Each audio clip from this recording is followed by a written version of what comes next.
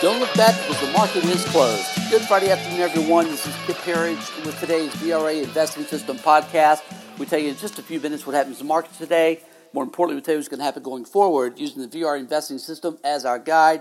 New all-time highs today in the stock market. Once again, NASDAQ closed at an all-time high, up 127 points today at 8,164. S&P 500 right there, just not even 1 point below an all-time high, up 28 today, closing at 29.45.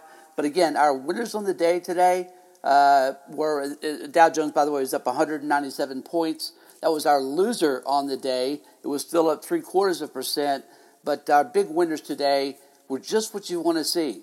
NASDAQ and the Russell 2000. Russell 2000 has been our featured index. If you've been joining us here, you know we've been talking it up for the last week and a half or so. Russell 2000 is up right at a big 2% today, closing at 1614, still putting it roughly 7% below an all-time high. This is the sector we like. This is the index we like. Remember, in the small caps, well over 70% of all the revenues in small caps in the Russell 2000 come from the United States, from the domestic economy. In other words, not dependent on import-export business. So the currency fluctuations just don't hit them the way they do the big companies, but in particular, the big multinationals.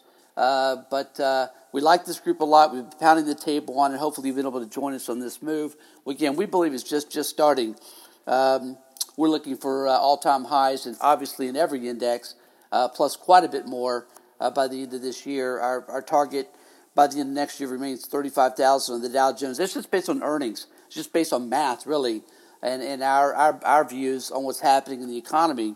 And speaking of the economy, we got more evidence today that, maybe the recession perma-bear doomsdayers were just a little bit off. Just a little bit, folks. Again, this week we learned that the first quarter GDP was up a big 3.2%, blowing away estimates. This morning, we learned that April jobs data came in at 263,000 jobs created versus the estimate of 190,000. That's a big, big beat, folks, over the estimates. And unemployment now down to 3.6%. That's a 50-year low. All minorities, Black, Asian, Hispanic, unemployment now at an all-time low. This is the Trump economic miracle. You know, my guess is that most listening to this probably would agree with that. You know, I'm a Trump fan. Maybe you are as well. But I just remembered the Reagan economy very well. I just became a broker in '85 when Reagan's tax reform was really fully kicking in because it was phased in. It wasn't like Trump's where it hit all at once. It was phased in over a period of time, a period of about 3.5, 4 years. And but when it was fully phased in, the Dow Jones doubled in less than 3 years. And it's my first experience as a broker on Wall Street. How do I not remember that? So when I saw what Trump was pushing through, which is really Reagan on steroids, not just the tax reform, but the red tape cutting, the deregulation that's happened with this president. You're looking at something like 700 job-killing, economic employment killing destroyers have been destroyed. They've been removed completely by Trump. This has all happened, folks, inside of well under 3 years. So this is just the beginning of what we're calling the Trump economic miracle. In case you're asking yourself a question, is it too late to jump in here? Is this a sucker high? Are we buying at a sucker top? No, folks. Again, new highs beget new all-time highs. We've seen it. Tyler's really spent a lot of time focusing on this. Indexes, one after another. Sectors, one after another, hitting new highs. We're seeing it in the internals. Let's talk about these briefly because, again, the internals were just killed today.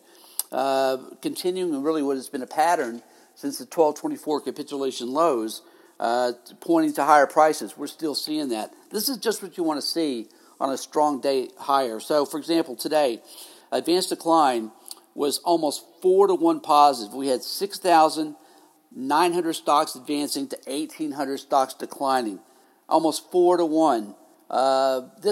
Frankly, those kind of numbers would tell us almost that the Dow should be up like 500 points. That's how big these numbers are. That's how positive this breadth is. Same thing in volume. Volume today was better than 3 to 1 positive.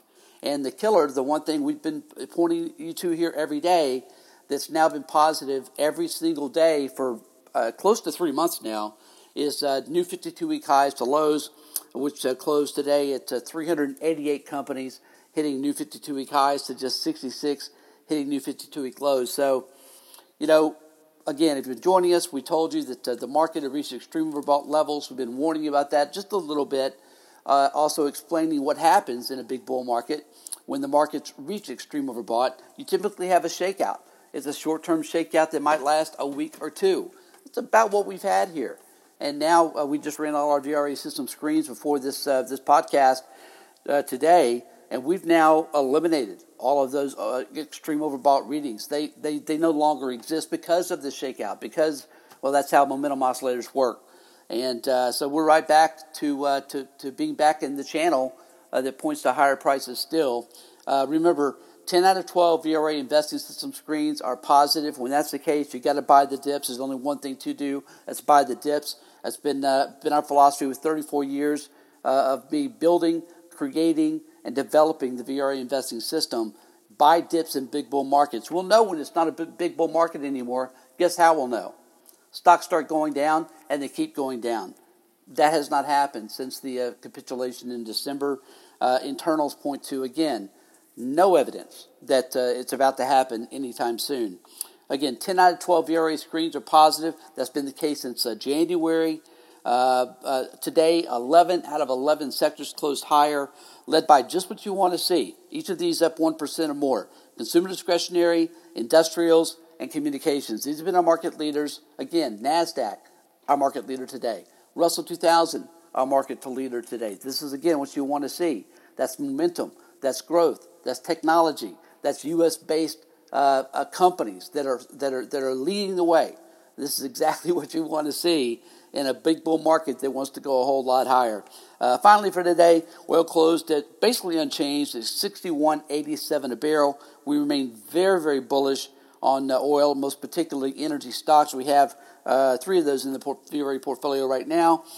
Gold was up $8 an ounce today at $12.79. Silver was our leader in the commodity space, up 2.2%, just under $15 an ounce. Folks, with that, again, my name is Kip Herriage. Please join us at VRAinsider.com. Again, VRAinsider.com. Have a great weekend. We'll see you back here again Monday after the close.